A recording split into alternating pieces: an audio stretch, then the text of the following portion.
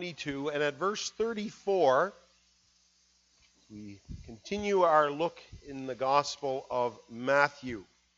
Matthew 22:34. Let's read together that text.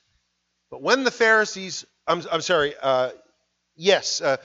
34. When the Pharisees heard that he had silenced the Sadducees, they gathered together, and one of them, a lawyer, asked him a question to test him. Teacher, which is the great commandment in the law? And he said to him, You shall love the Lord your God with all your heart, and with all your soul, and with all your mind. This is the great and first commandment. And the second is like it. You shall love your neighbor as yourself. On these two commandments depend all the law and the prophets. I was thinking recently back on watching the movie Gandhi. Gandhi was the father of modern India. And I was thinking about at the beginning of the movie, as he was walking along with a Christian friend of his, a Christian pastor, and Gandhi was remarking that some of the simplest statements that we have are some of the most powerful.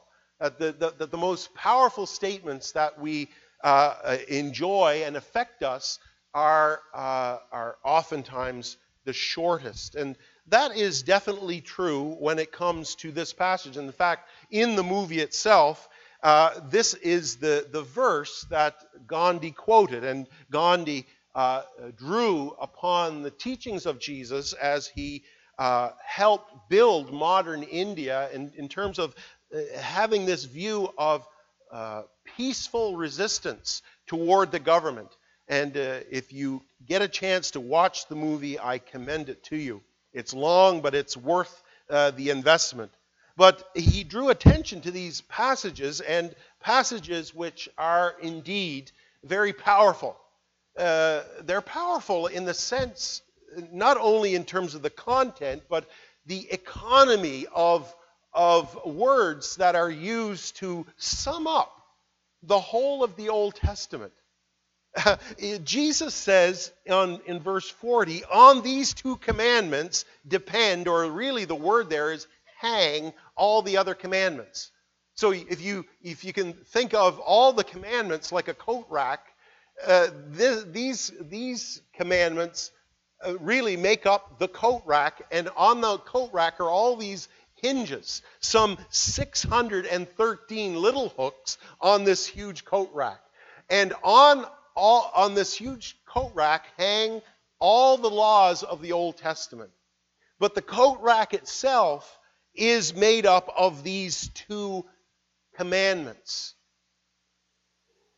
And really what Jesus is doing is distilling the law of God down to these two commandments. The 10 Commandments themselves is a kind of a distillation, a kind of a boiling down of other laws. They're a summary, so that when we look at the 10 Commandments, say, for example, you shall not steal, it's a summary statement of what the whole Bible says about what it means to steal. Steal from other people, steal from God, or what it means to rob our neighbor. And so the Bible as a whole unpacks the short statement, you shall not steal. So in that statement, there's a whole world of exposition that you can go into, what it means not to steal. But the commandments really boil that down into 10 short statements. But Jesus takes those 10 statements and reduces them even further. Because the 10 Commandments were, in many ways, broken into two. There were the first 4 commandments, which we typically think of being directly having a bearing upon God himself. You shall have no other gods before me. You shall not make any images of God. You shall not misuse the name of God or take the name of God in vain. You shall remember the Sabbath day to keep it holy. So those 4 commandments have a direct bearing upon God himself. And then the other 6, although there is overlap in the two, yet the other 6 have more of a direct bearing upon our relationship to other people. Honoring your father and mother, not murdering, not stealing, not lying, not coveting, and so on. They have the idea of how we deal with one another. And so Jesus takes those 4 laws over here and those 6 laws over here and reduces them down even further to these statements. You shall love the Lord your God with all your heart, with all your soul, and with all your mind. And he says this is the great and first commandment. Everything, in other words, flows out of that. This is the first and great commandment. The second is like it. You shall love your neighbor as yourself. And so he says, on these 2 commandments depend all the law and the prophets. That's quite a statement. The rabbis, or it says here the lawyers, they were a group of people who devoted their lives to thinking about the law. Oftentimes, hair splitting over certain laws. What was right to do on the Sabbath? Well, you couldn't do work on the Sabbath. So, you can't drag your chair across the floor because there's dirt on the floor. And that would create a furrow on the floor of dirt, and that would be plowing, and therefore you shouldn't drag your chair across the floor. It was that kind of approach to the law that caused them to, as Jesus says, major in the minors and forget the weightier matters of the law, the ideas of love and mercy. They were too busy thinking about these sorts of things. And they forgot the spirit of the law. That's true.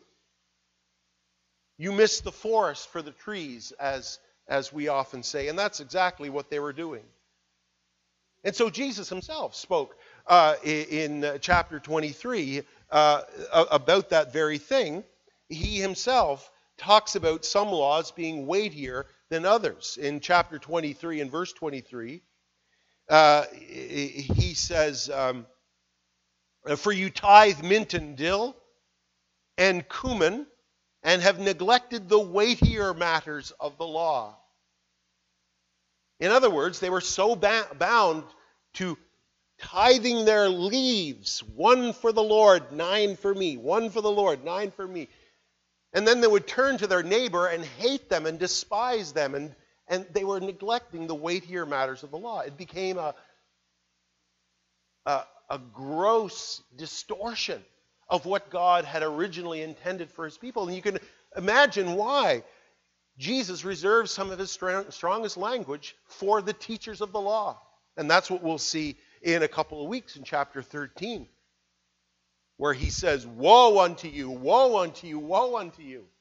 Jesus takes very seriously this whole idea of distorting who God is before the watching world, because Israel were to be his people.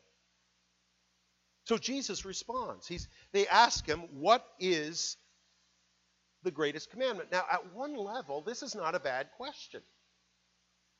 The problem is when they use it to test Jesus. They want to trip him up. They want to accuse him of something. But in another sense, you could ask this question from an innocent point of view as well. There were 613 commandments in the Old Testament. 248 of them were positive, 365 of them were negative. So you could innocently ask such a question. What is the greatest of all those commandments? But of course, they were doing it out of a sense of malice toward Jesus and a desire to trip him up. And so Jesus answers. He said to them, you shall love the Lord your God with all your heart, with all your soul, and with all your mind. Jesus replies, and he says that at the heart of God's law is love. That's true of The laws, any laws. You'd be hard-pressed to find any laws in this country that aren't there to help people or to restrain evil of some kind. Even when you're driving through Hampton, or if you've come through Bonshaw, you've had to slow down. I think it's 70, it's 80 in Bonshaw, and now it's 70 in Hampton. But why do they put those laws there? It reflects something of the culture in which we live. That there is an element where we seek the welfare and the good of our neighbor. So the signs aren't put there, slow down to 70, to make our lives difficult. We're seeking, there's some good intention behind it. There's some benevolence behind it. There's some good intention to protect people. And so you have food laws to keep people from getting sick. You have child protection laws to keep children safe. You have road laws to keep people safe on the highway. Any law, it has this idea of a good intention behind it. And so it's reflecting the heart of love for neighbor. It'd be terrible to live in a country with no laws. That would say a lot about that country, wouldn't it? Oh, we're free here. People can just live the way that you wouldn't want that. You would think it'd be kind of a utopia. Oh, this is kind of cool. No laws. How great. For the first 5 minutes. Until your laws don't equal up with somebody else's laws, or your desires don't equal up with someone else's desires, and then you've got complete anarchy, and everybody's dead within an hour. And so the laws are good. Laws are a reflection of love and kindness. And this is exactly true when it comes to the law of God. We love God's law because we see that it's an expression of the moral character of God. The Bible itself says that God is love. What a statement that is. And that if God is love, then we can expect that everything that flows out of this God is done in love, even his anger. Yes, even his anger is an expression of love, just as that is very true in parenting. You parents know what I'm talking about. That anger is an expression, that godly anger, good anger, is an expression of love for your child. I'm angry with you because I told you not to play on the highway. If you play on the highway, you're going to get hurt. You might die if you continue to play on the... Why are you getting angry? Because it's out of love. And it's the same with God. When God's wrath is expressed, it's not against his moral character of love, but it flows out of that. It flows out of an expression of who he is. So if God is love, then it's natural that love should be at the very heart of his kingdom and at the very heart of our relationship to who he is, and at the heart of our relationship with one another. And so God says, Jesus says here, quoting the commandment, you shall love the Lord your God with all your heart, with all your soul, with all your mind. In Mark, he says, and with all your strength. In other words, it's a complete engagement in loving God. Now, if we think about the reason for that and how we're going to do that, I mean, you may have been singing as we were singing Psalm 119, say, I love to keep your commands. I love your commands. And you may have been reading that line and thinking, I'm not all into singing about God's commands. I'm into singing about Jesus dying for me, but keeping God's commands is a different matter. But if we think back and we say, well, how does that become a reality in my life? Is that just for the Old Testament saint, or is that something that I can say? And how do I say that kind of thing? How do I honestly sing that kind of sentiment? Well, let's go back And I invite you to turn back with me so you can see it for yourself in Deuteronomy chapter 6 in the passage we read, page 151. From which Jesus quotes the first part of this saying, this text, verse 4, "Hear, O Israel, the Lord our God, the Lord is one." He is one. It's interesting the way he says, the Lord our God, the Lord. Three designations for God. Many people have seen in that confession an early indication of the Trinity, the triune God. The Lord our God, the Lord, is one. He is one. He is one God in three persons, Father, Son, and Holy Spirit. You shall love the Lord your God with all your heart, with all your soul, with all your might. And these words that I command you today shall be on your heart.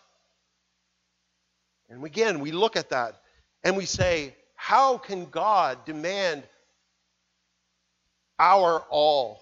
When I look at myself and I say, I'm so fallible, I fail him in so many ways. When I go to do good, evil is present with me.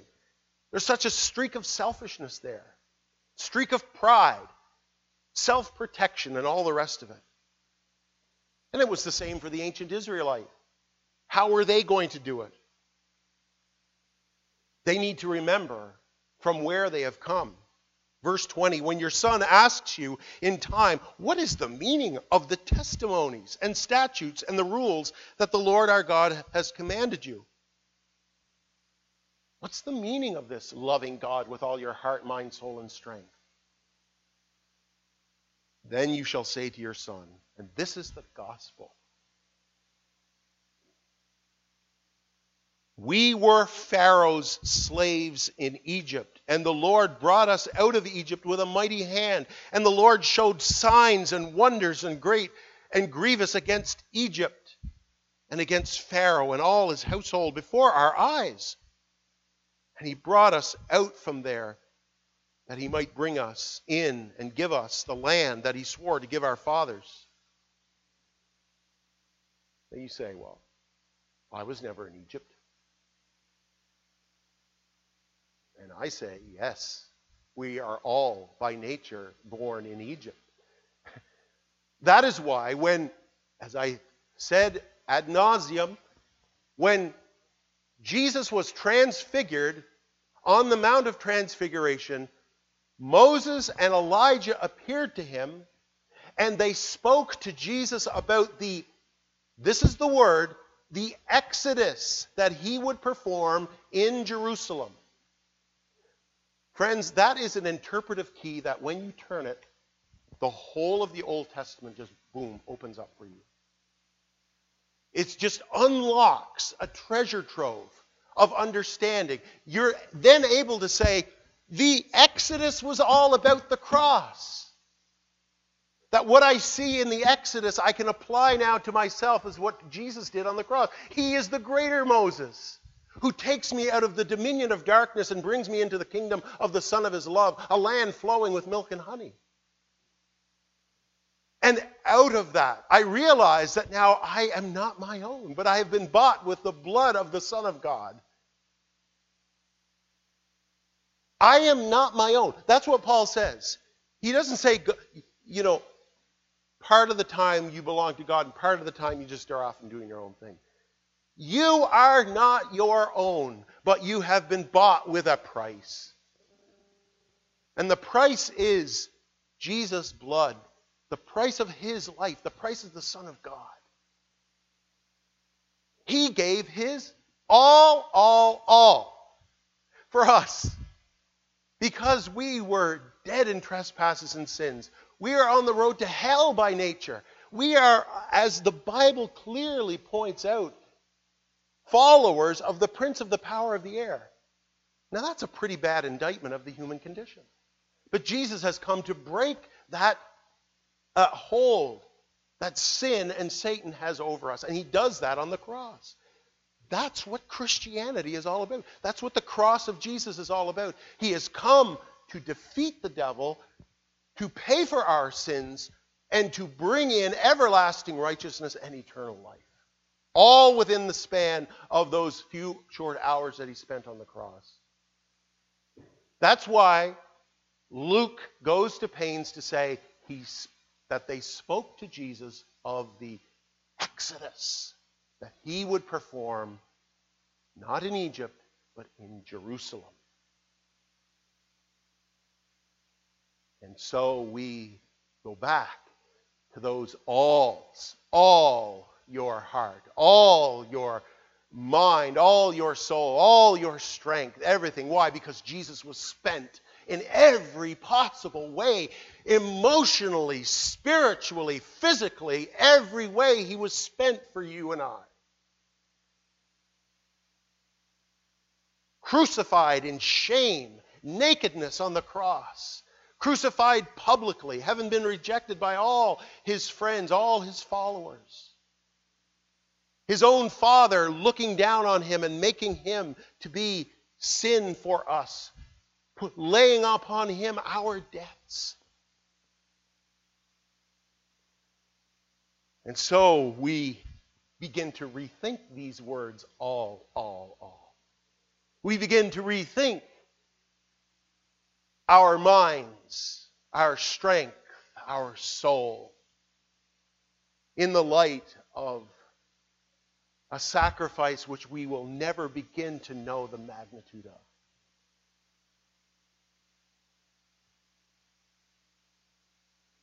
And we go back, and this is where we begin. We begin with the gospel. We begin with the good news. That's how the Ten Commandments begin. Not with, you do this, and I will love you. But this is how I have loved you.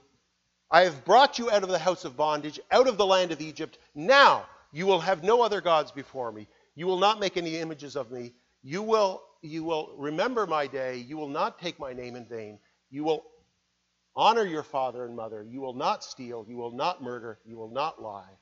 You will not covet. Because I, the Lord your God, am a great God. I will provide for you in every possible way. And he has answered that in the greater Exodus. See, we go back to the Ten Commandments and we substitute those words, I am the God that brought you up out of the land of Egypt. And we substitute the New Testament ideas there of what Jesus did on the cross.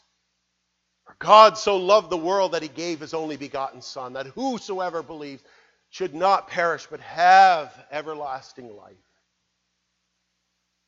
Therefore, Jesus says, if you are my friends, if you really know me, you will keep my commandments. And my commandment is this, that you love one another as I have loved you.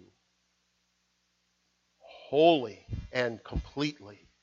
And we apply those alls to Jesus. He loved us all. And you roll those words over your mind, and no superlatives in this world, no exclamatory language can compete with those words of John. For God, the greatest being, so loved, the greatest motivation, gave his only Son, the greatest gift, that whosoever around the world, man, woman, or child, educated and uneducated, the greatest number of people, whosoever, should believe, the simplest act, should receive eternal life, the greatest inheritance. All. It's just, no angel could have imagined such a thing. And yet, it rolls over our tongues with such ease nowadays. This is how we now come back to these words of Jesus. How we begin to reckon with, how, Lord, can I love you in this way? How can I love you with all my heart, mind, soul, and strength, and my neighbor as myself? You can't in yourself. Jesus comes to the teacher of the law, a Pharisee, Nicodemus, And he says to him, you must be born again, or you cannot enter the kingdom of God. You cannot see the kingdom of God. You cannot embrace the kingdom of God because it's based upon the love of God. And you need a new heart to know that. You must be born again. And it's being born again. It's having your eyes open that you're now able to see something that was foolish before. Do you mean a Jewish carpenter 2,000 years ago is responsible for my salvation, and my response to him in 2021 is how I enter the kingdom of heaven? That's foolishness. But then the Spirit of God opens our eyes, and we see it laid out in the Word of God so perfectly and beautifully and boldly. We say it is true. Why? Because God has opened your eyes. The psalmist says in Psalm 119, open my eyes, O Lord, that I might see, that I might behold wondrous things from your word. Open my eyes. That ought to be our prayer. And this is how we go back to it. Loving God with all our heart. Proverbs says, trust in the Lord with all your heart and lean not on your own understanding. In all your ways acknowledge him and he will direct your path. That's one of the ways in which we love God. And it presents itself to us every day in 100 different situations. How can I love God today? You pray that in the morning. Say, Lord, help me to love you today. Help me to show my love for you. God says, okay, get in the car. We'll go to work. You're getting laid off. Or there's a guy at work, your boss is really giving it to you. Your wages were docked. You get home, trouble at home. You're having trouble with your neighbor. Whatever it is. And instead of yielding to fear, instead of yielding to anxiety and projecting the worst into the future, you choose at that moment to trust in the Lord with all your heart, leaning not on your own understanding. You begin to praise him. Lord, you're the God that brought your people out of Egypt. You're the God that created the world. You spoke, and it was so. You uttered your voice, and it stood still. You turned water into wine. You raised the dead. You forgive sin. Lord, you're not going to let me sink now? In fact, Lord, you have determined in your word that any adverse circumstances are now going to be for my good. I'm going to be blessed through this affliction in some way that I can't see now. And you start to praise God. You start to thank him. What are you doing? You're loving God with all your heart. You're choosing not to respond to the people closest to you, and it's oftentimes the people that love you the most and know you the best. Rather than respond with bitterness and a short temper, you realize God owns my response right now. The old me would have lashed out, but because God owns my life now, he now sets the terms as to how I'm to respond to the people closest to me. Not with hate, not with impatience, not with bitterness, but exactly the way God deals with me. Long-suffering, patiently, lovingly, kindly, giving himself, sacrificing himself. That's why Paul makes no bones of taking and applying the work of the cross to the relationship between husbands and wives. Husbands, love your wives as Christ loved the church and gave himself up for her. He owns our responses now. We trust in the Lord with all our heart, with all our soul. We apply the very innermost part of our being to serving God. And with the mind. I love, again, the way Paul in Romans 12, in the first verse, makes the connection between the two. Look at what it says. I appeal to you, therefore, brothers, by what? The mercies of God. The mercies of God. He's just explained the gospel in the last 11 chapters, and now he says, in light of the gospel, Present your bodies as a living sacrifice, holy and acceptable to God, which is your spiritual worship. Your bodies. There's your strength. There's your heart. There's your mind. There's everything about you. Then he goes on to talk about the mind specifically. Do not be conformed to this world, but be transformed by the renewal of your mind. That by testing you may discern what is the will of God, what is good and acceptable and perfect. You're worshiping God. You're seeking God with your mind. Becoming a Christian doesn't mean taking leave of your mind. It doesn't mean suppressing knowledge. It means being able now to be open to everything. Be open to scientific inquiry. To be open to the world around you. To be open to the fact that this is God's world. To be able to apply our minds to God's word. To allowing our minds to be changed. Allowing God's word to challenge the attitudes and the presuppositions that we've carried for years that might be wrong. And God is putting his finger on them and says, your mind has to change here. Is it in marriage? Is it in getting along with your neighbor? Is it what you're doing with your money? Is it how you're wasting your time on television or Netflix or whatever it is? And we allow God, Lord, my mind is dark by nature. I need the light of your word. The entrance of your word, Lord, gives light. Open my mind, Lord. Open my mind. Redeem my mind. And in doing so, we love God in that way. God is saying, you're loving me by letting me change your mind. It's just like a husband and wife will love one another by making themselves vulnerable to the other, letting them speak into one another's lives and to change anything that needs to be changed. Not to simply make you into me or to make my life easier so you will do what I want, but for your good and for your blessing. That's where it's coming from. It must always come from there. It must always come from a place of love. And it flows on then.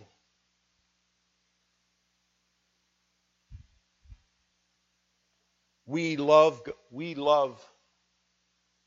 God because he first loved us. That's the order. And that's how we then apply that to loving our neighbor as ourselves. I always go back, and I will again, to 2 Corinthians 8, where Paul is talking about gathering together a collection because the saints in Jerusalem were hard hit. And he says to the Corinthians, he says, I want to tell you about a group of people called the Macedonians who were as dirt poor as you could imagine. But do you know what they did? They begged us to take what little money they had to the believers in Jerusalem so that they could be helped. Why would they love their neighbor so radically when they had hardly any money themselves? Listen to what Paul says. We want you to know, brothers, about the grace of God. You hear that? That has been given to the churches of Macedonia. Not just one church, not a little fellowship, but a whole bunch of churches. For in a severe test of affliction, their abundance of joy and their extreme poverty have overflowed in a wealth of generosity on their part. For they gave according to their means, and I can testify, and by their own means of their own free will, begging us to earnestly for the favor of taking part in the relief of the saints. And this, not as we expected, but they gave themselves first to the Lord, and then by the will of God to us. How do you love your neighbor? Not only your neighbor here on PEI, but your neighbor in South America, in Africa, in Europe, in Asia, all over the world. And your neighbor, which also takes in your enemy, as Jesus showed us so clearly in the parable of the Good Samaritan. The Samaritan who looked after this Jewish man who was left for dead on the side of the road when the priest and the Levite walked away. They didn't want to have anything to do with him. But a Samaritan and Samaritans and Jews were enemies of one another. And he went and he helped him, and he put him on his donkey, and he took him to the inn, and he paid for his stay there. And Jesus said, who was the neighbor to the man left on the side of the road? Well, of course, it was the Samaritan. Our neighbor, we don't get to choose who our neighbors are in that sense. Our neighbors are those near from us, far from us, those we love and those we don't get along with. And so Jesus could say, if anyone has the world's goods and sees his brother in need, yet closes his heart against him, how does God's love abide in him? You can't say the first thing, loving God with all your heart, mind, soul, and strength, if you can't do the second. And you can do neither without the gospel. You can do neither without Christ.